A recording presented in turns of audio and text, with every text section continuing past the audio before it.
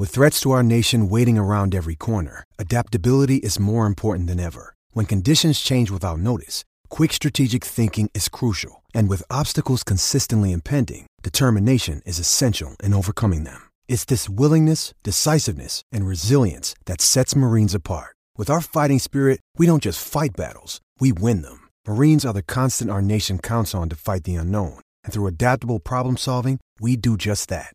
Learn more at marines.com. Another day is here, and you're ready for it. What to wear? Check. Breakfast, lunch, and dinner? Check. Planning for what's next and how to save for it? That's where Bank of America can help. For your financial to-dos, Bank of America has experts ready to help get you closer to your goals. Get started at one of our local financial centers or 24/7 in our mobile banking app. Find a location near you at bankofamerica.com/talktous. What would you like the power to do? Mobile banking requires downloading the app and is only available for select devices. Message and data rates may apply. Bank of America N.A., member FDIC. When you need mealtime inspiration, it's worth shopping Kroger, where you'll find over 30,000 mouth-watering choices that excite your inner foodie. And no matter what tasty choice you make, you'll enjoy our everyday low prices, plus extra ways to save, like digital coupons worth over $600 each week. You can also save up to $1 off per gallon at the pump with fuel points. More savings and more inspiring flavors make shopping Kroger worth it every time. Kroger, fresh for everyone. Fuel restrictions apply. Hello and welcome to Raw, The Fight Within, a brand new podcast series hosted by me, Coogan Cassius. Over the course of the series, I'll be sitting down with some of the most high-profile figures from the world of boxing, including fighters, trainers and promoters, in order to dig a little deeper and understand their own personal stories. This podcast is about much more than simply what happens inside the ring. It's about the journey, the sacrifices, the agony, the ecstasy, the highs, the lows, the tears, and the fears. It's about getting to know the person. Thank you for tuning in, and I really hope you enjoy it. If you do, be sure to like, comment, and subscribe. This podcast is suitable for over 18s only, as it may contain adult content and explicit language. Okay, delighted to welcome Ebanie Bridges to my podcast. Ebanie, listen, we all know what you've achieved inside the ring so far, and we've heard the insights of your training, your life as a fighter, but now we want to get to know who you are outside of the ring, the battles and the scars you carry with you every day, the stories that will truly inspire and give fight fans the opportunity to see a side that they may or may have not seen before. Today isn't about you as a fighter, it's about you as a person. Are you all right with that? Oh, I'm okay with it. I'm okay. God. Let's get the tissues. No. Not yet. I'm going to ease you in slowly into this because I think with yourself, people the majority of people, I know you've done a few podcasts, etc., kind of talking about stuff from your past and kind of how you've got to where you are now. But I think for myself, it's like every week or every time there's a fight, it's the same questions. You could almost predict the questions I'm going to ask you to a certain extent. So this is going to be a little bit different. We're going to start easy and we're going to try and work our way in. Are you good with that? I'm good. Let's see how we go. Okay. See where this takes us. Absolutely. Ebanie, what's your first memory of boxing? Do you remember your first memory of boxing, the first time kind of it ever played any kind of image in your mind? Probably just watching Costa Zoo when I was in my teens. I think boxing in particular. I was a big fan of just combat sports, so I always loved watching kickboxing, boxing, all the action movies. You know, Steven Seagal, Van Damme, huge Van Damme fan. But yeah, I would say probably growing up with Costa Zoo would be my first memory of boxing. And then from that. Do you remember the first fight you went to? Oof. Like where you were like physically there as opposed to like watching it on TV or anything? Just the first fight you were physically at? Oh, physically? Oh, as boxing fight. Oh my God, it was a Mundine fight. Mundine. Was it Mundine? It was Mundine. I think it was a Mundine fight. But then I'm having memories of a fight when Roy Jones came over as well, and he hurt his back. So, yeah, I mean, it was a while ago, probably like my late teens. Okay. So you talk about Kosuzu there, but do you remember kind of, is that the first fighter that you kind of watched and kind of, there's always, everyone has some fighter that they've always watched. For me, it was Nassim Hamid, the first fighter that I kind of took notice of. And for yourself, would you say it was Kosuzu that kind of got your interest into boxing as the first person in boxing as a boxer that you took interest in? I would say Kosuzu and Mike Tyson. Would have to say both of them. Obviously, Kosuzu, because he was Australian or Russian Australian. And there was a lot of promotion around Kosuzu in Australia.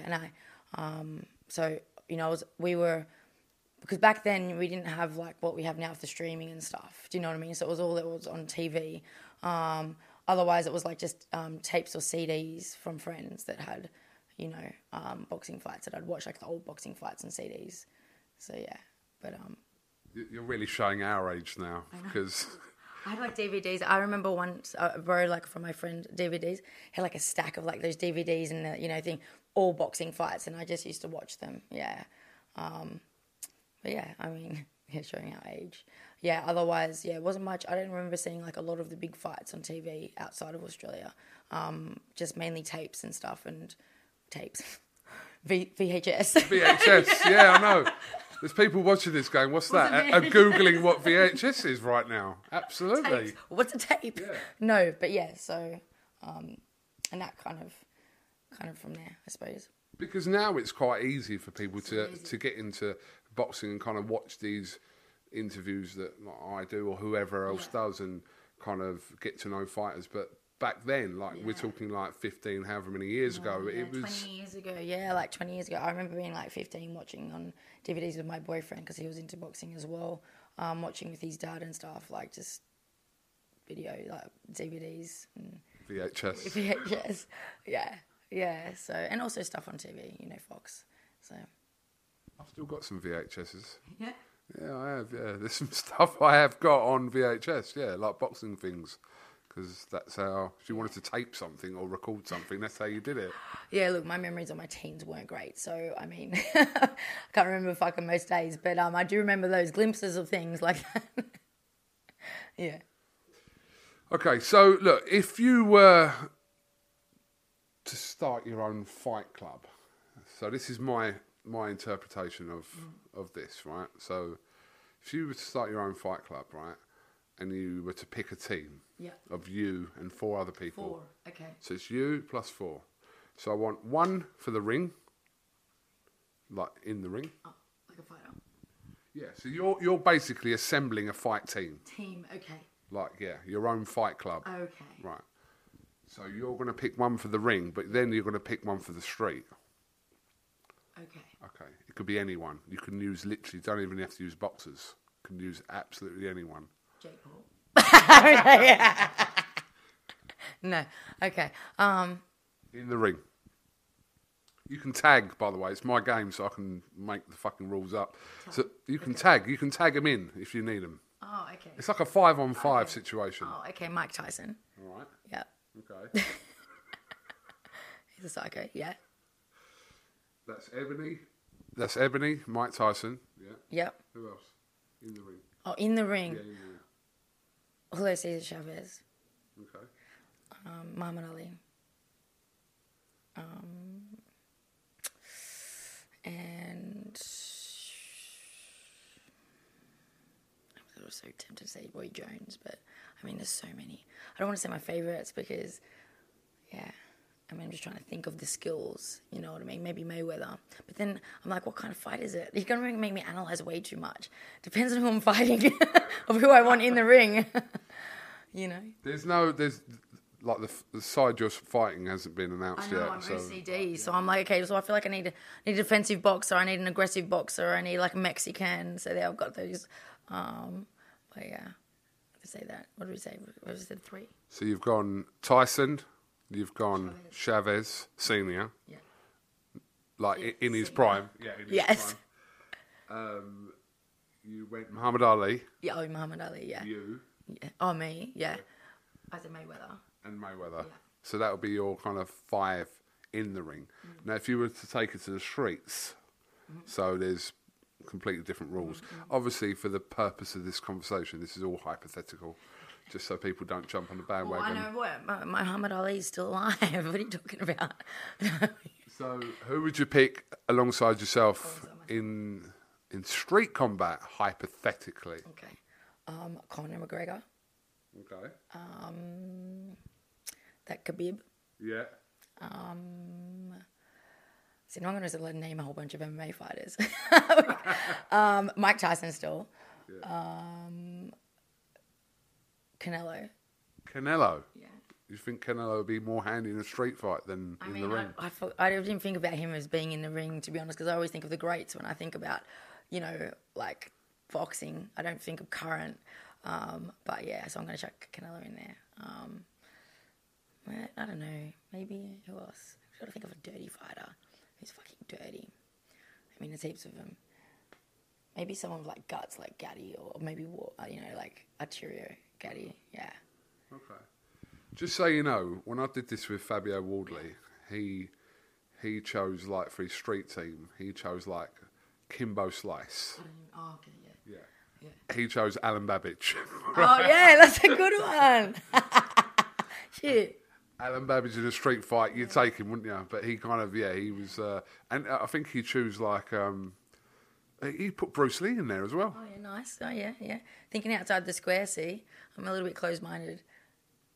Okay, so that's just to like warm you in and kind of just get a little insight on fighters that you like. So, talk to me about. Again, this is subjective to however you want to interpret this, but a fight that you'd like to see. It doesn't matter whether they're not here anymore, they are here anymore, whether it will happen, whether it won't happen. It doesn't have to involve you. Just from your perspective, a fight that you'd like to see. Well, I think a fight that I would have loved to see would have been Ali and Tyson in their prime. I think a fight that we need to see is Spence and Crawford. Like, yeah, we need that fight. But yeah, I'd say those two. Yeah. I'll probably right up there. And if I was to pick you to pick a winner from those two fights?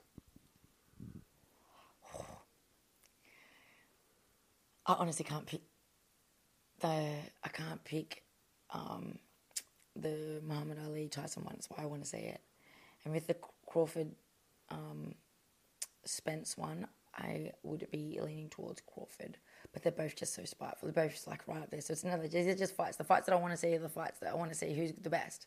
Because I don't know, So I want to see them. So it's more to answer a question in your head. Yeah, I think so. I think it's more to answer a question in my head. Yeah. Okay. If you weren't in this business, if you weren't in boxing, so not even just as a fighter, what do you think currently you'd be doing now? I'd probably be teaching, hey, or just something with youth. Anything to help the youth be better, within themselves, and just kind of building the, I think, mindset and mentality that you need to be successful. But I think it's important to start in youth and getting our children and adolescents to really like believe in themselves and believe things can happen. So, or even helping like any kind of like victims, like youth victims of child abuse and stuff like that. Like that's really my passion. So I think I'll definitely be doing something like that.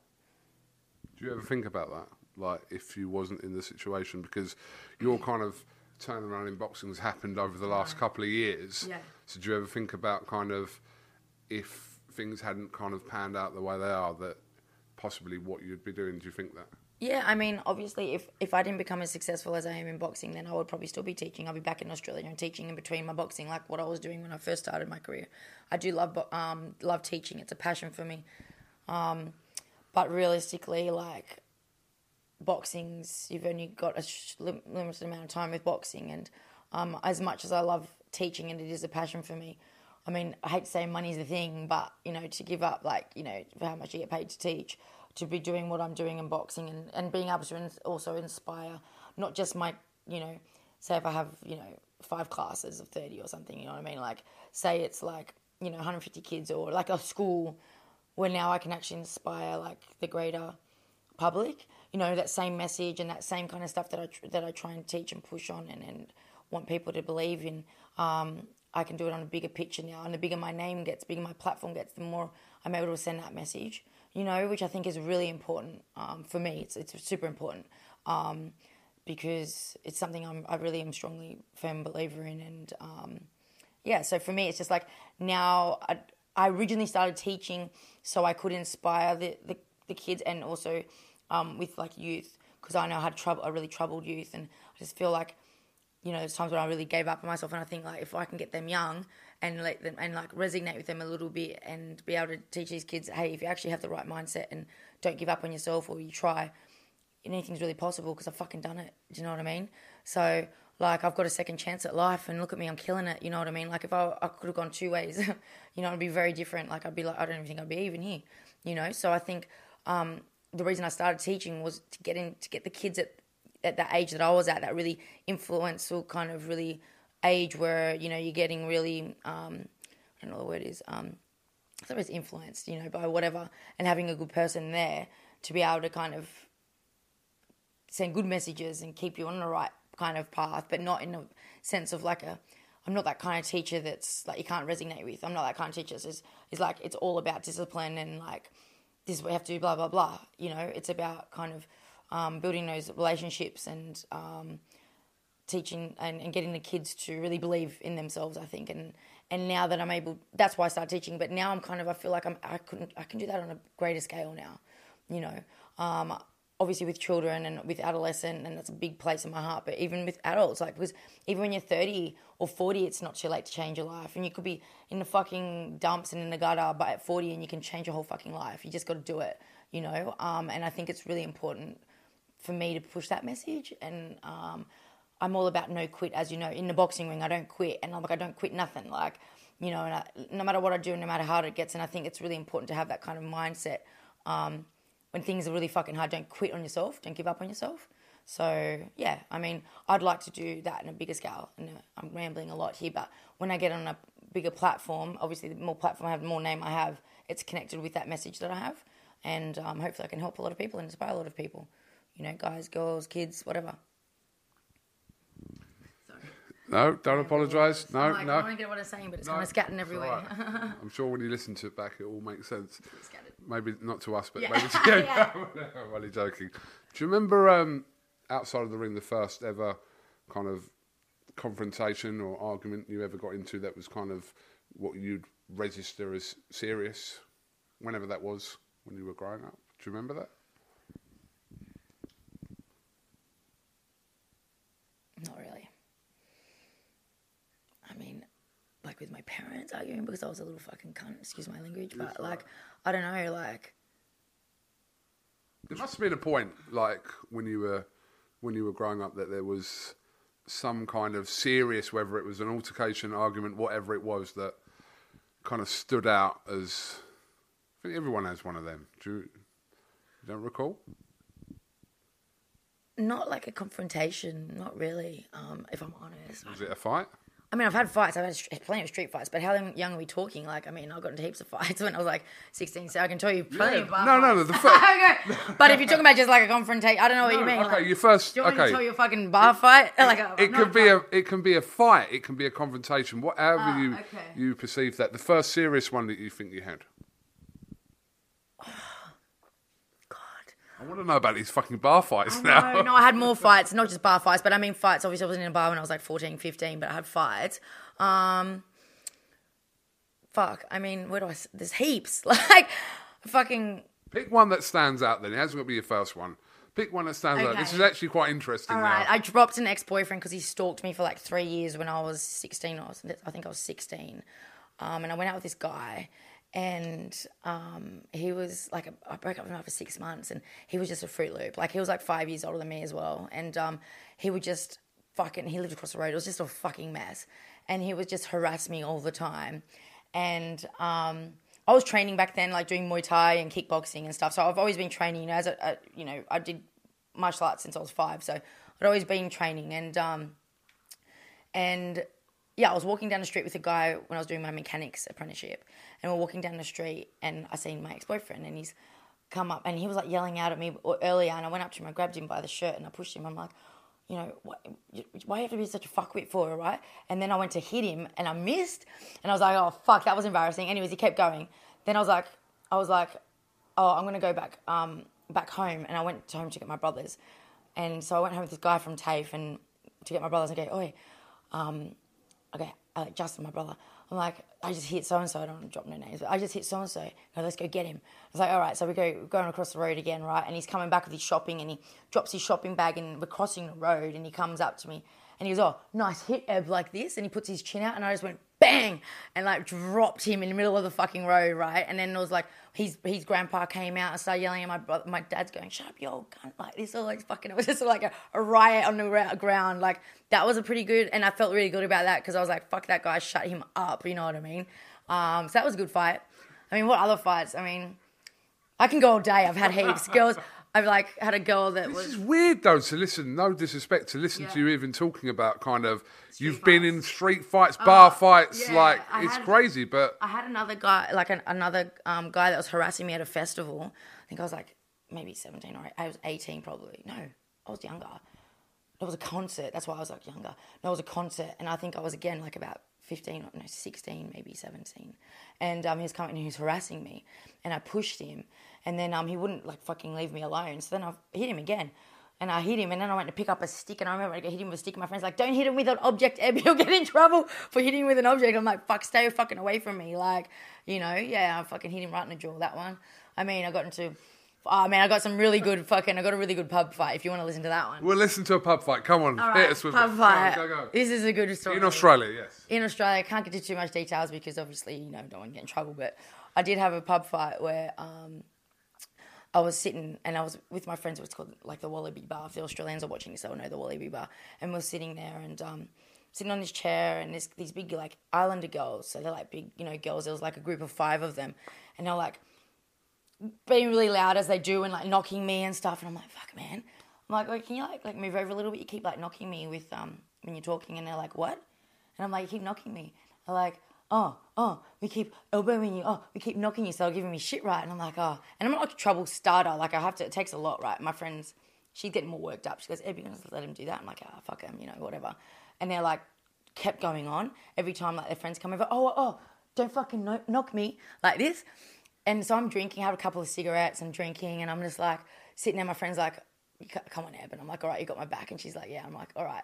So I'm like taking my watch off and I'm like sitting there. And I go, you ready? And she goes, yeah. And we're on this lounge. And so I've gone like this and I've gone bang, like this with all my might, bang this girl's face. Actually, as they've gone to get drinks. So they went to get drinks off these guys. These guys came to give them drinks. And then it was like this massive, like, I don't even know what happened. I was sitting down like, because I was sitting down like this. And they're like hammer hitting. It felt like they were slapping my head. Like, and then I was there and I had my hand, just one hand. And I couldn't feel anything. I couldn't do anything because I had one arm covering my face and I'm sitting down. And I put my finger and I felt her mouth. So I put my fingers in her mouth and I ripped her whole mouth open with a big fish hook. Blood everywhere. It was nuts. And then I remember I got up and I had like extensions and stuff. And I had like teeth bite marks on me and everything. And we like kind of ran outside of the club downstairs and like just bolted, man. And it was crazy. I remember I went down to a restaurant downstairs with my hair all hanging out, blood all over my fucking hands and all bite marks in me. I remember like cleaning myself up and my friend's like, where are you? What did you do to that girl? The boyfriend comes down and, man, what did you do to her? She was sitting there like this with her hands behind and her mouth like this and there was all blood like pissing out of her mouth because I must have obviously ripped her in a gum open. But yeah, that was fun. I mean, there's more. I push kicked a girl, I elbowed girls. But mind you, they all fucking started with me. That was another good story as well. I don't want to keep going. No, listen, you've given us 3 good examples, but what we'll ask about that is, does it, now you're kind of... Getting hyped now, I've got to fucking fight. Careful. I definitely don't want this smoke here. Yeah. Ebanie, does it register you now because kind of your life has kind of a career direction and you're sitting here as a world champion? Does it register that this sort of stuff that you're talking to me isn't fucking normal? Does it register? Maybe for you, but just listening it's not really normal. It's maybe not semi-normal, but when you get picked on as well, you know, and like I can talk a lot of things. There's always people starting me. Like there was some other big fights where I got hit first, you know what I mean, or I got slapped first, and I just happened to be the better fighter because I trained, and so the one that is hurting them, you know what I mean, like. And like I said, like boyfriends harassing me, like I probably wouldn't. Obviously now that I'm a fighter, like an actual fighter, then I was just training and I was a teen and I was just a fucking like psycho. You know, I kind of would hit people if they hit me, but now I don't know if I would. You know, I want to protect the hands. You know, I've already got a busted hand, but I did. To be fair, I never really threw many punches. Those guys I threw punches. Every other fight I've been in was elbows and knees and like headlocks and shit. So it was a bit more smart, you know, kicks and that because, and mind you, I was doing Muay Thai and kickboxing, so it didn't really hurt my hands. But yeah, I mean, semi-normal, but at the same time, like a bit of self-defense. You know, I told cops once that, it was self-defense when I got in trouble once for a fight. But yeah, I mean, what are you going to do? Sit there and take it? I think, listen, I've got to be careful what I say here because I don't want to kind of like separate the whole kind of male-female kind of thing. Who cares? Don't be so... No, but I'm just saying that for me, I kind of listen to what you're saying and I think like my daughter's like one. Yeah. And I think like, would I be happy if my daughter was... Sticking up for herself? Not just sticking up for herself, but getting into like these kind of level fights with... Before, not as a professional boxer, I'm on about kind of on the street or... listen, I'm not saying the reasons are wrong at all. I'm not saying that, but I'm saying, would I be happy with that? And it kind of poses a question in my head, that's all. Yeah, of course. Is that fair for me to say that? Yeah, no, 100%. I mean, I don't think any parent would be happy with what I went through and what I did in my teens, to be fair. You know, so yeah, I suppose it's not really normal. But here I am, world champ. So there's silver lining in some of that story. It all prepared me. Okay. Yeah, I mean, I definitely didn't mind a car park fight, that's for sure. Like, yeah, let's go, yeah. A car park fight, it's mad. But it's mad because, like I said to you, without me sounding, and it's not like a sexist comment or anything, because you're talking as a woman, it's like it is. It's not something I'm used to hearing that women are having car park fights and... Well, I feel like a lot of women that start boxing, maybe a little bit, not so much now, but maybe around my age or a little bit younger, it was always like, oh yeah, I just, you know, went to boxercise class and I just felt like I really liked punching, so I thought I'd have a fight. And a lot of the amateur girls like weren't actually into boxing. They just were like, you know, it's not like they want to hurt people. I've always wanted to hurt people. Do you know what I mean? And that's why the way I am. Like I've just always had to fight back that I suppose, that aggression where I just want to like really like fuck people up, you know. So I remember in the amateurs, I had like one of the girls in the amateurs be like, Ebanie, you know, it's not, you don't always have to like try and hurt people. I'm like, what the fuck are we doing then? Like if you're not trying to hurt me, like what are you trying to do? But then it's like amateurs and more point scoring, I suppose. But I was never an amateur boxer. I mean, I never fought like an amateur and I never watched amateur boxing ever. And I still don't personally watch it much now, you know. But yeah, so I was just like, yeah, you just got to fucking knock him out, like Mike Tyson, you know, Costa-Zoo, you know. Is that to do with your own personality? Because you said there that what's the point of kind of, if you're going to do something, do it properly. But is that across the board with your whole life, kind of full in rather than kind of, yeah? Oh, definitely, I'm all in. Yeah, I'm all in. Everything that I do. And it's not that it doesn't take me long to commit to something, but when I say I'm going to do something, it comes out of my mouth verbally.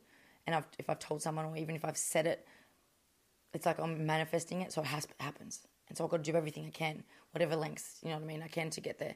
And no matter how much I have to sacrifice, you know, I'll do it. And, yeah, that's just how I am. But I don't say that about a lot of things. I'm not one of those people that say, I'm going to do this, I'm going to do that, I'm going to do this. And, I don't know, you know, there's like, not dreamers, but people who just like to say, I'm going to do a lot of things, and they never fucking do anything. I'm not like that. I have a couple of things that I say I'm going to do, and I fucking do them. Hello, it is Ryan, and I was on a flight the other day playing one of my favorite social spin slot games on ChumbaCasino.com. I looked over at the person sitting next to me, and you know what they were doing?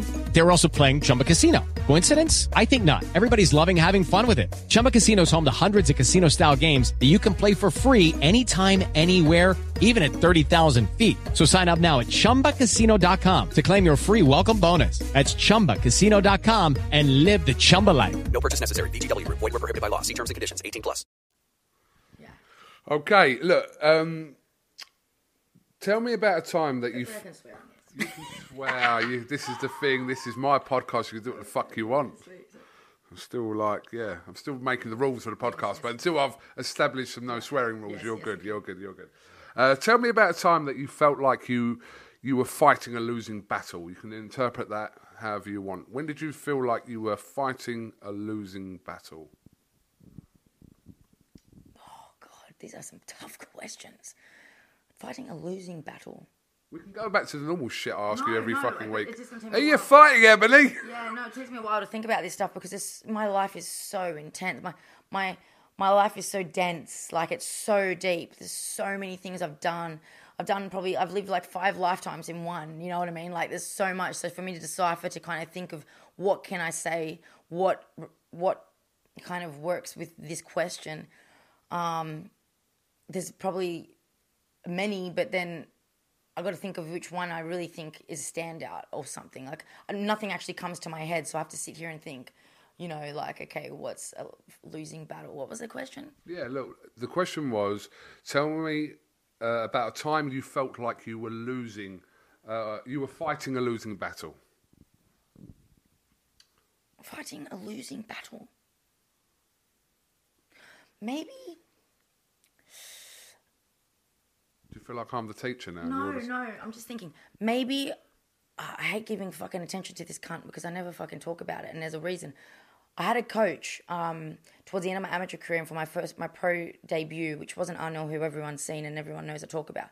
But he when I remember when I left, I snapped my ankle and I had to leave that gym. And he was manipulative, very manipulative. And he was like trying to manipulate me to think that I was a problem. Do you know what I mean? Because he got a new partner that didn't like him training women. And so, but instead of being like, what's the word? Like, not being a coward and just saying, look, I've got this problem. Yeah, it was putting it back on me like I'm a problem. And I remember always arguing and going, what the fuck? You're saying all these things that are not true. Like, about me, like, as in just being like a narcissist, you know what I mean? So I feel like whenever you're trying to talk to a narcissist, it's a losing battle. That's the only thing I can think of, really. Like, nothing's a losing battle for me otherwise. Like, it might be hard, but it's not a losing battle. It's only a losing battle when you lose, and I haven't lost anything that I've tried to do. Sure. Do you know what I mean? Everything I've done, I've finished it. You know, I can say, halfway through my fucking master's degree, I fucking thought I'm never going to do this, but I did it. You know, me fighting to, you know, get through my beginning of my professional career, I thought, fuck me, I'm spending fucking $4,500 to fight. Like, I'm not even getting paid. I'm having to pay for so much. Like, my first 3 or 4 fights cost me like 12.5 to like 14K. Do you know what I mean? Like, because I'm a woman in Australia, boxing's not big for women, you know, and that was hard. It was like no promoters wanted to take on women. No promoters wanted to actually even, you know, put money into investing into a novice or a debut female fighter. And that wasn't even that long ago. But women's boxing was fucking nothing. And it's like, no one even knows who you are. So we're not going to spend $4,500 for opponents and to pay for all the accommodation and the flights and everything. So you have to pay for it, you know. And then I remember when I had to try and find a coach again, it was really hard for me to find a coach because no one wanted to train women in Australia, like pros. Like, all the big name coaches in Australia were training men. They're going to train a girl for fucking $2,000. You know what I mean? They're not going to make no money from that. Look at me now. You know what I mean? And I battled through it, and so I went overseas, you know, and I built, and not the UK. I went to the US first and built over there, and and then the UK obviously. But I could have given up. I could have gone, fuck, I don't have this money, or, you know, so hard to get a fight, and no promoters want to put me on, you know, like I could have given up, but I didn't. So again, it's not really fighting a losing battle, like, because I won. You know. No, I think you've answered that perfectly in your situation, because I think, like, a lot of people. Listen, with no disrespect, you're not like 21 anymore. Oh, well, you're not, are you? I'm 26. You're not 21 anymore, so, and you've had to kind of do what you did, and I think... No, but you've had to, like, and I've said this in loads of interviews that we've done, you've had to do it all yourself. Yeah, you've had to market yourself, and you still are. So I'm promoted, but I'm still fucking promoting myself. But it's fucking worked. But it's worked for you. Yeah. It's not listen, you can inspire kind of a generation of female fighters, but I think because it's your story, it works for you. Exactly. It's not necessarily going to work for everyone else. Well, you know, I can't imagine a 21-year-old, a 22-year-old, I mean, even some 30-year-olds being able to go out and have the social intelligence, the security and the confidence to be able to network like I did, to get where I had to do, because it's a networking and it's putting yourself out there. It's taking a risk. It's spending money to go and put your face out there. It's taking up time. Like, forget about fucking COVID and all that.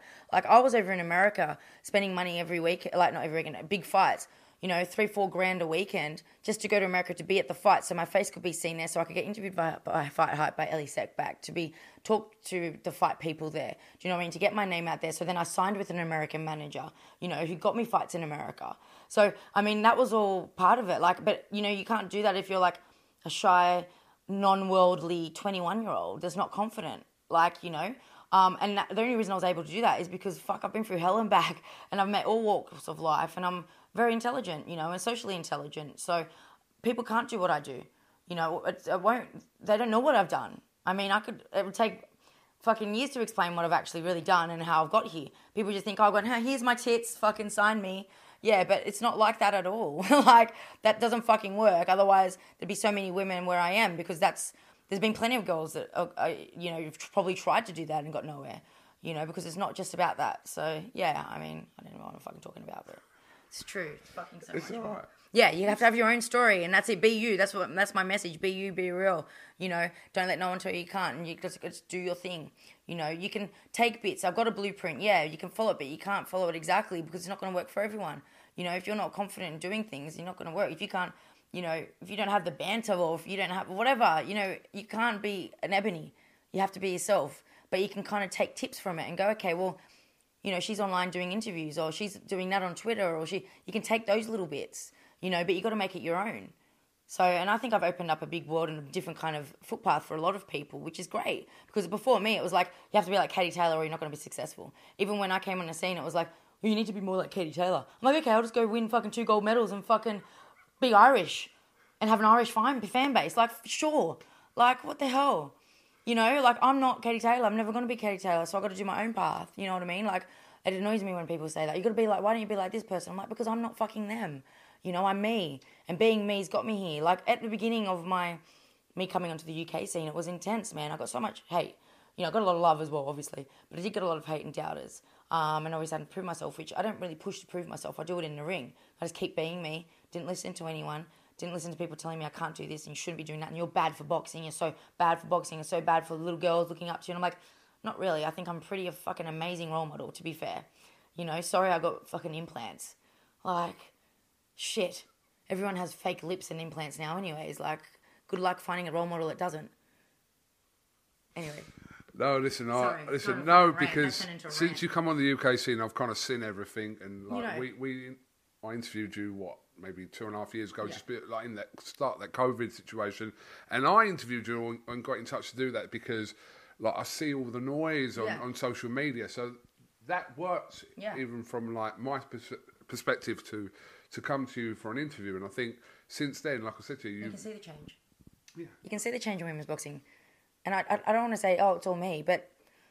Man, you're a part of it. You're a part of it. You're a part of it. There's definitely girls wearing it in lingerie now and, like, being okay to be pretty and doing these kind of things, you know what I mean?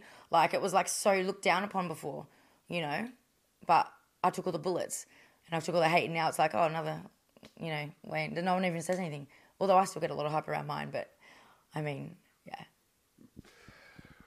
I know you touched on this earlier on, but I do want you to talk to me about if you were to single out a cause that you believed is worth fighting for, not boxing related, but you talked about kind of something that you feel strongly about. I just wanted you to touch on that again. Look, for me, you know, something that's really close to my heart is obviously anything to do with youth and child abuse and also addiction. I'm really strong about that. So these are 2 things where I think, like, children, they're going through child abuse or domestic violence, and they're seeing this kind of stuff, whatever it may be, you know, I think it's important that these kids understand that you're a survivor, you can survive, and you can get outside of that, and you can grow up, and you can be okay. You know what I mean? It's don't let what things that happen to you when you're younger or whatever you go through mold your future in a bad way. You know, I think it's really important to kind of show this youth that that's a survival thing, you know what I mean, and that then you can grow from that and like, it's don't give up on yourself. And same with addiction, I think it's really important, like, there's people that just feel like they just can't get out of it, and it's hard, and I've been there, and it's hard, and you just know that it takes a long time, right? It's just, I feel like people need to see that it's possible, I suppose, and I think this is something that I'm going to go deeper into when I finish boxing, because, I'm focusing on my boxing, but I think it's important with any kind of addiction, but, if we're talking about drugs and alcohol particularly, that it's any time, you can change your life at any time. You'll have, like, drug addicts, or you'll have alcoholics at, like, fucking 50, 60, whatever, but it's never too late, and they just think it's too late. They think they can't change, or they think that they can't, or they might not have the support around them, but I just want to really, like, support that and know that you actually can, and you can, I suppose you need the right people around and the right guidance as well, and belief in yourself, belief that you can fucking do it, because the problem is so many people are like, I can't do it, and then they fall off once, and that's it, I can't do it, so I think those two things are really important to me. I'm actually part of, there's a recovery running, they're up in Leeds, and I'm going to be going up there hopefully next Saturday and doing a run with them, and it's a really big cause. They do a lot for addictions, people, just having a group of people, like-minded people, and getting out and doing activities, and this is the kind of stuff I love to be part of, because it's really close to my heart, and it's a really big subject for me. I think, from what I'm gauging from what you're just saying to me there, and what we spoke about obviously off camera, that there are a lot of things you say that are close to you, that I'm assuming that you've been through these things that you're talking about now, which are very serious things, but right now isn't the time or the place, not even this interview as such, but just this point of your life to be talking about that kind of stuff. Exactly. I mean, I feel like there's a time and a place, and I feel like for me, my focus is becoming a world champion. I'm a world champion, now becoming undisputed. Inspiring people from my hard work and from what I've already done, as in what they see from my graft, from all the things that I push through that they know of. I think that's inspiring enough to show that I'm breaking barriers, I'm breaking stereotypes, and that I'm pushing and not letting people bring me down and drag me down. And I think at the moment with my boxing career, that's a really important message as well. And I think that's, not being judged and not being, and just not letting people tell you what you can and can't do. I think it's so important. And I feel like, for me, that's a good focus for me at the moment, because all the negative stuff from my past, which is very negative and it's traumatic, and for me, it's not, look, don't get me wrong, I could inspire a whole nother load of people, but right now, I don't want to bring myself back to that darkness. I don't want to bring myself back to that part, or my family, you know what I mean? Because when I start talking about it and it affects my family, like I speak to my parents already, and I just don't think it's the time, and I don't think I need to have that. I say it's negativity. It is positive because I'm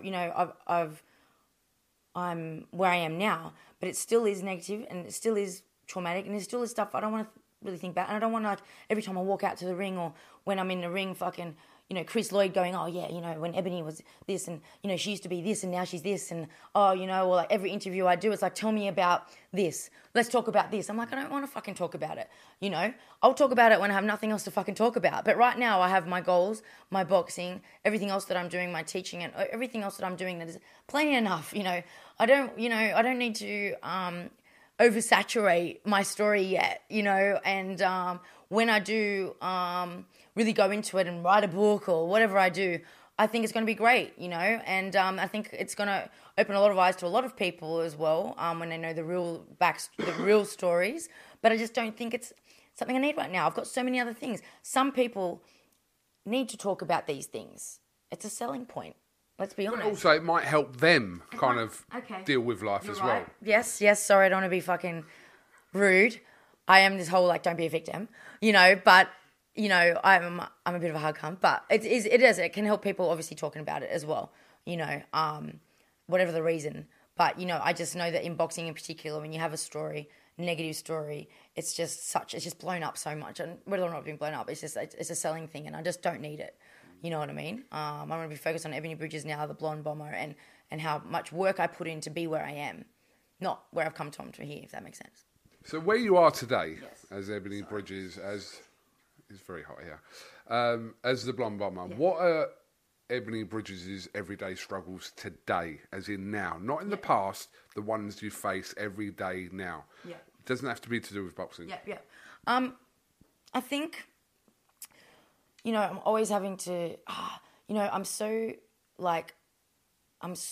driven and so determined that I'm so tunnel vision that it's very hard for me to have relationships, whether it's like really proper relationships, like men or whatever, but also friendships or think about other people. I'm extremely selfish, although I love to help people, which we know, I'm always helping people and stuff, but I am quite, I have to make the sacrifices. Like I said, I just left my boyfriend of 10 years in Australia. I left my family, my family, and I know people do this kind of thing all the time, but for me, I'm kind of like just straight out like savage, like, sorry, but you're not part of my future goals. Like, do you know what I mean? Like, they're not like this. I don't need to be. I can't live my parents' life because they're sad that I'm leaving, or I can't live their life. I can't live like my family's life. I've got to live my life. You know what I mean? I think there's that as well, and just trying to keep up with keeping those relationships, because I'm not thinking about anyone else. Like, I'm thinking about my training, getting up, training, and doing everything I have to do here. So I don't connect with people. I don't message people and call my mom or anyone. I'm not like that. So I think I definitely, that kind of stuff is hard for me to maintain, because if it was up to me, I just fucking wouldn't talk to anyone. I just do my work. For me, social media is work. It's business. I don't get on there for fucking fun. It's business and it's work for me. So that doesn't include when I'm like engaging with people or talking to people there. It's different to actually checking in with family and like friends and stuff like that. Because if I had a choice, I wouldn't fucking do it, because it's just, I'm doing it for them. And I don't, and you got to do that as a person. Like, you can't just be all one-sided. So, but yeah, I think that's a struggle for me to keep up, maintain that kind of, being a good human in the sense of keeping relationships. And I think, if we're talking about boxing, it's still just a struggle. Like, every day with boxing, to still push out there and get what's right for me. And I think what I deserve and my value and my worth in boxing, I feel like that's still a big struggle for me. Maybe not for fans, and for other people, but, within the boxing community, behind the scenes of boxing, it's fucking, man, it's dark and it's dirty and it's fucked. And the boxing world it's horrible. It's savage, you know what I mean? And I had points where, I remember in the Beck Connolly fight, the prep of that, and my friends will listen to this, know this, I was going to quit boxing. I was like, I'm going to just fucking smash her and that's it, I'm done. I'm quit. I'm going back home to Jewel with my boyfriend, live on my acreage, in my beautiful house, and have a family, because fuck boxing. I'm fucking sick of it. And I've done that a few times, and anyone that's a boxer will probably agree, and they've probably gone through that many times, because that's what boxing does. You're like, fuck this, fuck boxing sometimes, and like, even with the hate, like, I get a lot of hate. I'm pretty okay with it, to be fair, but sometimes I'm just like fucking mate, like, you know what I mean? Like, if they had any idea of actually what goes on, I think people would have a bit more, like, just shut their fucking mouth a little bit, and yeah, I think what bothers me a lot is, I suppose, trying to prove that how hard I work to get here, because there's still so many people that just think, oh, like, you're good looking, or so they think. But, so you just get whatever, but I think that's just society in general. If you're a woman and you're attractive, then you must, you get everything easy, but we know that's not true. I know that's not true. But yeah, I feel like that's my battles, I suppose, fucking eating broccoli every fucking day, having to run every day is a fucking battle. I love bashing bitches and punching shit, but everything else that goes with it, it's fucking, nothing's easy. With the Lucky Land Slots, you can get lucky just about anywhere. This is your captain speaking. We've got clear runway and the weather's fine, but we're just going to circle up here a while and get lucky. No, nothing like that. It's just these cash prizes add up quick. So I suggest you sit back, keep your tray table upright, and start getting lucky. Play for free at LuckyLandSlots.com. Are you feeling lucky? No purchase necessary. Void where prohibited by law. 18+ terms and conditions apply. See website for details. When was the last time you felt like you were fighting back tears? Fighting back tears. I was about to say, when I had a really bad training session last week, like, I was so upset. We're laughing about that, but I get really fucking angry at myself in training if I don't do something, you know what I mean? I get really fucking frustrated, where I'm just like, fuck, man, like, because I'm so fucking hard on myself. Like, if anyone watched my celebrity SAS, they will see how hard I was on myself. Like, I'm so hard on myself. I'm just such a fucking perfectionist. So, what, to an emotional point where it's like kind of mentally like breaking you? Sometimes, like I said, like, you know, I can have like a bad spar and I'm like, that's it, my fucking day's ruined. I'm like fucking so pissed off, and like it'll ruin my day, and like even ruin Tibbs, because he'll be like, I remember sometimes I have a spar, I'm like, I was so fucking shit, and he's like, what are you talking about? I'm like, that was so shit. He's like, oh, but you did this, and I know, but I did this and this and this and this. And he's like, you know what? I was actually really happy with that, but now, because of your fucking attitude and your mood, you fucking ruined it for me. I'm like, what? I'm just pointing out the facts. But I'm also such a realist sometimes, and I know boxing that, like, I pick on myself and I just want to be perfect. So, I mean, that's these kind of things that I do battle with, you know. Yeah, I suppose. Holding back. So, besides fucking training and having a shit session, yeah, when I left my partner in Australia, that was hard, man. You know, he's perfect, perfect for someone that's perfect for the old me, I think, you know, like, but you realise that you got to make, it was really hard to leave someone that's on paper is so perfect, and we love each other. I love him dearly, but I loved him enough to know that he deserved better. You know, he deserved better. He deserved to have someone that wanted to be there, because I fucking go home, I'm like, I don't want to be here, I hate it. Like, I want to be back building, I want to be in the UK building my career, building my brand, like boxing, fighting, learning, you know. So it's not fair on someone you love to let them be with someone that's never there, and then when they are there, just doesn't want to be there. So, like, those kind of things, I mean, yeah. I mean, that's a tough thing that not many people will ever go through, having to do that, to make that kind of choice of, like, it's almost a fantasy. It's a fantasy question, isn't it? It's like love or your job or your kind of your partner. Yeah, it is. It's like love or dreams. Love, like, you know, love, happy family, beautiful fucking $13 million house, like beautiful, you know, perfect future setup, or your dreams, nowhere near as much money. Like, fuck, who knows what's gonna happen? You could fucking break something, get brain damage, and that's it. It's all over. Like, which one do you choose? It's like risk over fucking. It's like comfortability though over risk. And I think I was just like, you know, I wasn't born for comfortability. I wasn't born for being mediocre. I was born for being fucking great. I was born for greatness, and I just had to just fucking take that risk, you know. And who knows? Maybe I'll just be single forever and never have kids. And I would love to have kids, obviously. But I just knew that if I was to stay, I'd be one of those fucking old boxers that was like, you know, I was good in my heyday and I could have done this and, you know, I could have done that, but, you know, my wife, you know, and my kids, so I chose them, you know, and that's what I hear that all the time, and that's fair because I don't have any kids and I wasn't married. It was just a 10-year relationship. I think if you had kids, it would be a lot harder, but I didn't want to be that person. I didn't want to be that person talking about my heyday of what I could have been, you know, so that would have just killed me. So that's why I made the choice. Anyways, sorry, fucking tangents. What's your question? Can I just ask you one more question about that? Did your partner, without, you can say as much as you want or not, did they understand? I'm not saying they agreed with it. Yeah. Did they understand your mentality of what you had to do in order for you to kind of achieve those dreams that you have? Look, we've been together for 10 years. He's seen me go through my bodybuilding, my degree, my master's degree, my boxing, my amateurs, you know, going through the beginning of my pros was like she was talking about with another coach. Like, he's seen me make goals and smash them, and he knows from being by my side that when I say I'm going to do something, I'm going to do it, and I achieve everything, and I push and drive to achieve everything. Like, when I was doing my master's degree, I've never cried so much in my life. I would cry, I had anxiety all the time. That was the worst experience of my life, doing that and juggling 3 jobs and my training. You know what I mean? Like, it was intense, but I pushed through it, persevered. And he would say to me, like, just fucking, like, and everyone would say, just stop. Like, it's not worth it. Like, you're not, it's not healthy. You know, the stress that you put yourself under. But it's also because I'm such a high achiever. Could have just got P's and just passed and just done a little bit. But I'm not like that, you know. And he knows I'm not like that.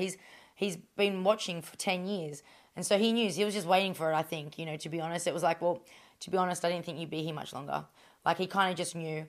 And he was extremely supportive because he loves me. And when you, like I said, you know, when you love each other and you're good friends, you can't hold someone back. And he didn't want to do that. And he knew no matter what he said would keep me because he knows what I'm like and nothing gets in the way of my goals, and not even him, unfortunately. I think he's been used to being, like, second to that. And I mean, in a way, I kind of need a partner that's going to be like that, or they're part of it. If you're part of it, then you're with it with me. But he wasn't part of it. He didn't want to be part of it, and he didn't come on a journey with me. So it made us be living 2 separate lives, supporting me still, but it's just not it's not together. So I think, I was lucky in that sense. It wasn't difficult. He didn't make it difficult in that sense for me, and he's still supportive, still talk to me every day. So I think it's mad listening to this because, like I said to you, it's not a choice that a lot of people have to go through, especially kind of where you are as well. It's not like you. I'm like 25. But yeah. no. I meant I've got in terms a couple of of fertility years left, fertile years left. Are you putting an advert out? By the way? I think I need to start a TV show. The bomber needs a husband. No, we got one in. No, but the fact that you've literally come across the other side of the world to do this as well, and I think that you've had to make them choices. People don't go through that stuff. They've got choices to make in life. Do you know what I mean? But it's not. What you've done is actually pretty fucking extreme. It is. Yeah, no, definitely. You know what I mean? Like, you got, a lot of boxers that obviously just box in their home country and, like, they're great, but they've maybe never had to, they don't have to leave their countries because they live in the UK where boxing's amazing, or they live in the US where boxing's great. But you got people like me who are Australian, or you got, the Kazakhs or the Mexicans have great boxing as well, but, Europeans or whatever that have to leave their homes to go to other countries to chase their boxing dreams because it's not big in their country. And I'm not saying that, the British or the Americans have it great and they don't realise how lucky they have it to not be able to have to move away from their homes to such a degree to make those sacrifices. But, I mean, it's some things that they don't maybe not realise that you got to do. Like, it is a big move. Mind you, some people just fucking do it to change their lives anyways. Like, some people just come and pack up and leave their families and go to Australia, from all kinds of countries. So, I mean, people do it, but yeah, I did have to leave a lot, and I had it pretty good at home, but I plan on having it even better over here. Everything you've achieved so far, and there's so much more for you to achieve in boxing, we know that. But everything, not just in boxing, but just everything in your life that you've achieved, do you think that you've had to fight for everything that you've achieved and nothing looks like it's being given to you on a plate? It looks like everything. Yeah. I'm not just talking about boxing. I mean, course, every aspect of your life. Yeah. Does it feel like you've had to fight for that? Oh, definitely. Definitely. Like, even when I was young, I was a mechanic, right? So I was a mechanic, 20 years ago, nearly 20 years ago, I started my apprenticeship. There was no women in mechanics 20 years ago. Maybe 10 years ago, women were starting to cross over in trades. But that was even hard. Being a girl, the only women in a male-dominated industry like that. When I was bodybuilding as well, working and everything that I did in my university degrees. I mean, I started university at a later age, when I was 25 or 25, 26. And, so I had to, and I had my own, house and stuff. So it wasn't like, hey, mum and dad, look after me while I go to uni and get in a Pierce and fucking have uni parties and living the uni life. It wasn't like that. It was like, okay, I got to get up, and I was training as well because I was either bodybuilding or I was boxing. And, I had to get up and train, then go to uni all day and then get back and work all night till 3 a.m. And it was just I didn't have a day off for 7 years. Literally, I worked 3 jobs, 7 years, because I worked weekends, I worked weekdays, I worked 3 jobs, plus I was studying and I was doing my sport. Do you know what I mean? And mind you, that was my choice because, my mum said to me, it's your choice. You can give up the sport. You don't have to box, or you don't have to make that much money, or you don't have. But I wanted it all, so I put myself through hell to get it all. Some people can't. Some people can't manage that. I mean, I fucking barely managed it, but I did it because I couldn't pick. I couldn't pick between money or between career or between my boxing. Do you know what I mean? So, or my sport. Sorry, yeah, nothing's ever been fucking easy. That's for sure. Where does your... That's probably why I'm such a hustler. Sorry. That's probably why I'm such a hustler. Everyone's like, oh, she's always hustling. I'm like, yeah, I'm a fucking hustler because I've always had to hustle. Fucking hustle hard. You don't get nothing in life by sitting fucking still. And I tell you what, I definitely fucking didn't. And I wouldn't have. So, yeah, it's in me. Where does this fighting spirit, where does the Ebanie Bridges fighting spirit come from? Where do you think it's kind of rooted, and where does it ultimately come from?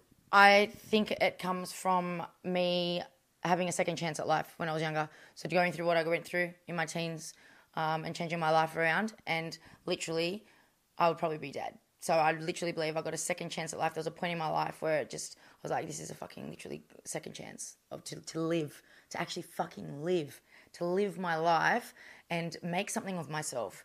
And when I decided that after everything I went through, I was like, well, I'm not going to waste another fucking minute because I've just wasted fucking years of my life being and doing and whatever I did, you know, so now I'm not going to waste a fucking second, and I'm not going to just fucking, you know, I'm going to commit to whatever I do, you know, and I'm going to make something of myself, and I'm going to use, it was almost like, it's an addiction, right? Because I've got an addictive personality, but it was almost like I needed to keep busy, and I needed to have goals, and I needed to do those things to keep me off the street. Do you know what I mean? Like, I needed these things to keep me so obsessed so that there was nothing else that I'd be thinking about. So I think in a way it was a bit of an escape, just like other things were an escape. I think I used, whether it was my studying or my boxing or definitely my bodybuilding, because that was really my bodybuilding that kind of was the first thing that I went into when I took the different path.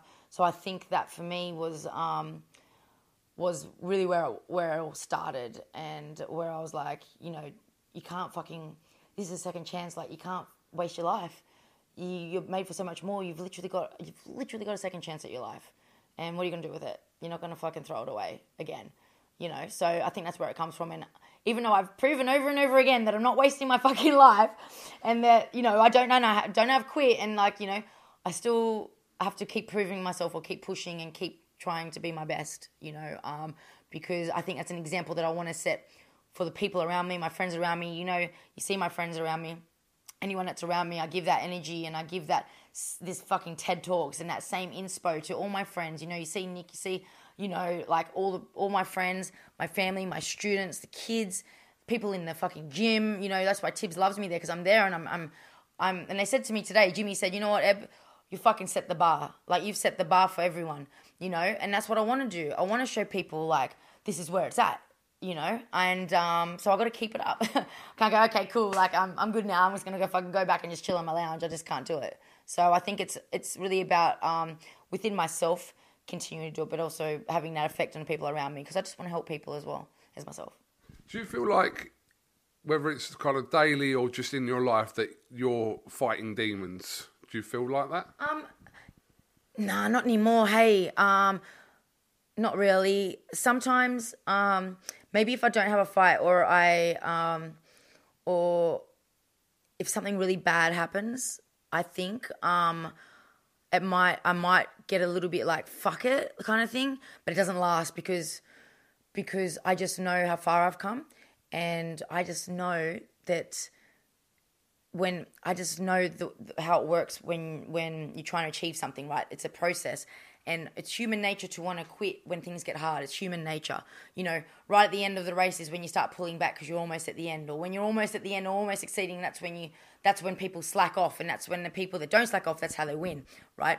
And every time I set a goal, I always picture it to be like this.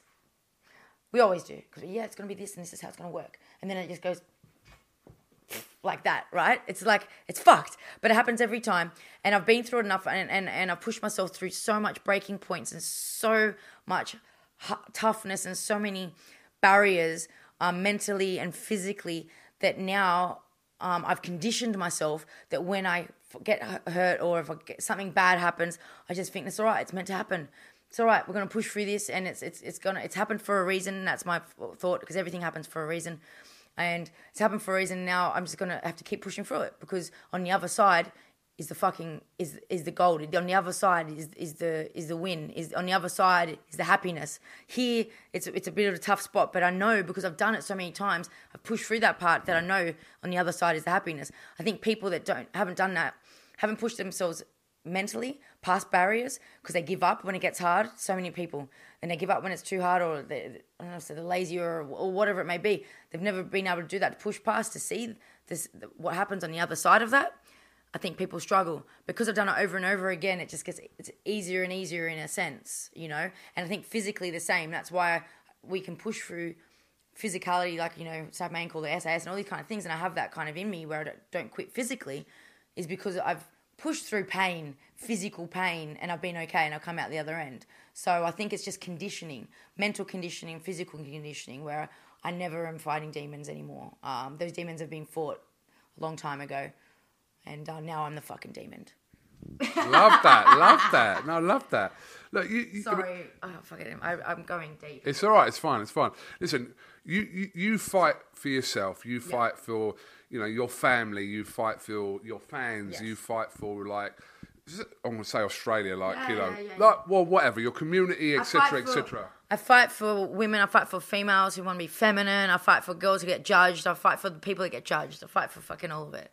The question is, who fights for you? Who backs you? Who's in your corner? Who's fighting your kind of battles for, like, not for you, but you've got as part of kind of people that you can fall back on? As in, like, obviously my family. You know, my family always back. They're going to be there and support me no matter what, you know. And I do have a small group of people and friends, you know, that always back me, you know, like obviously Nicola and Susie.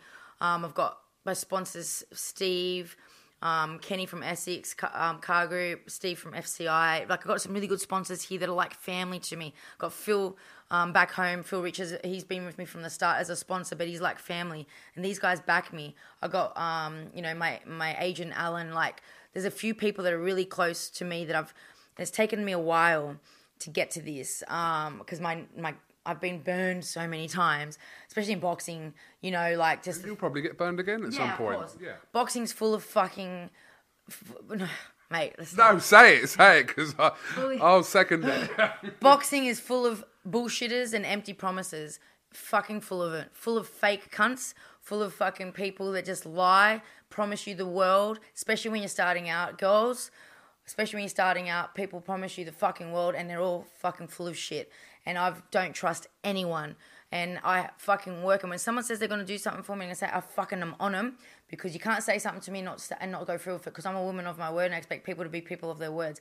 And if I smell bullshit, I fucking, mate, you cut. Like, and there's plenty of people that are like that I've done that to. Because I'm just like, you know, like, I can't have that people around me. I find it very hard to trust people. But I do have, like I said, a few group of people. And, you know, you'll see my close friends on Twitter. You see these people as well. Like, they're my guys. And my girlfriend's here in boxing, and I got some friends back in Australia that no matter what, you know. So yeah, I'm lucky. I have probably a circle of about 5 to 7 people that I can really trust, and know my story and know what I'm all about. So yeah, and I wouldn't have been able to say that long ago. Just out of curiosity, I haven't promised you anything that I haven't done, have I? Because no, we wouldn't be here otherwise. No, we wouldn't be here. Okay, just checking. Because I've got you fucking know because you'd be hassled. I'm not going to drop names, but some people know because I'm on them. Just finally, it's been really good. And to be honest with you, like I said, I've done so many interviews with you over the last sort of 2 or 3 years. And I think, you know, as much as you can predict, I said this to Fabio the other day, that you guys can almost predict the questions that I'm going to ask, and you know what's kind of coming. You really fucked us up with these questions, like these. That's the whole fucking point of it, Sheila. Right? Yeah. Finally, what would you say? What is the drive behind Ebanie Bridges? What would you say really ultimately drives you as a person? I just want to be the best I can be. Honestly, I just want to be successful in anything that I choose to do, which I know I will be because I always am, because I manifest that shit. When I say I'm going to do something, I'm going to be something, I make it happen.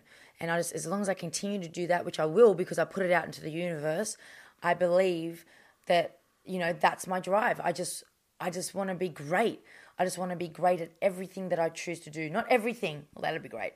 But everything I want to, anything I put my mind to, I want to be the best I can be at it. I might not be the best at it, but I'm going to fucking do a damn good job at it. And just having that impression on the world and society, being able to have that kind of, you know, message that, fuck, you really can achieve anything. I really believe you can achieve anything if you really put your mind to it. You find a way to do it. You know, if it's meant to be for you, it will be. And you got to work really hard for it. And yeah, hard work, dedication.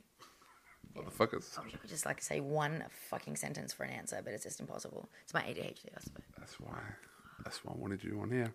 Ebanie Bridges, listen, I always appreciate your time and definitely appreciate your time because you've given quite a lot of it today. And I know you'd rather be, this is actually one of the hottest days of the year that we're doing this. And my kitten is Oh, your kitten. Up in my bedroom and I feel so sorry. You know, I get separation anxiety with her. But yeah. Okay. Well, listen, like I said, appreciate your time. Thank you very, very much for coming on to this podcast. I really wanted to get you on because I knew that we've not done this kind of chat before. We've not done this kind of chat. And I think, like I said, when you're retired and you're done and after your book's out, obviously. Yeah. Plug that. Plug that. It's not even fucking out, right? Got to tour that shit. Got to tour Once that that's out. But I'd like to kind of, maybe the follow-up to this is when kind of everything's said and done and you're kind of, you're content with your boxing career. Yeah, 100%. I mean, most people know my story from like 18, 19, 20 from when I started bodybuilding because that's, usually when I start like my story. And then, everyone knows, card girl, ring girl to fucking world champion, and then soon it's going to be ring girl to undisputed. But then when I'm finished, it's going to be where I started, where I really started to undisputed. And that's one hell of a fucking story. So stay tuned because, mate, you think you're inspired now? I'm telling you. And I know it will change a lot of people's lives. And I know I can inspire a lot more people, but it's not that time yet. Okay, well, Ebanie Bridges, thank you very much. No, that's not. I don't know what fucking accent. Right, nice try, though. Nice try. Thank you very much. And like I said to you, we'll get back to our kind of day-to-day job with fight news, etc. when that's relevant. I'll get some fight news. We're not talking about that on now. Right, Ebanie, thank you very much. Sports Social Podcast Network. With Lucky Land Slots, you can get lucky just about anywhere. Dearly beloved, we are gathered here today to... Has anyone seen the bride and groom? Sorry, we're here. We were getting lucky in the limo and we lost track of time. No, Lucky Land Casino, with cash prizes that add up quicker than a guest registry. In that case, I pronounce you lucky. Play for free at LuckyLandSlots.com. Daily bonuses are waiting. No purchase necessary. Void where prohibited by law. 18+. Terms and conditions apply. See website for details.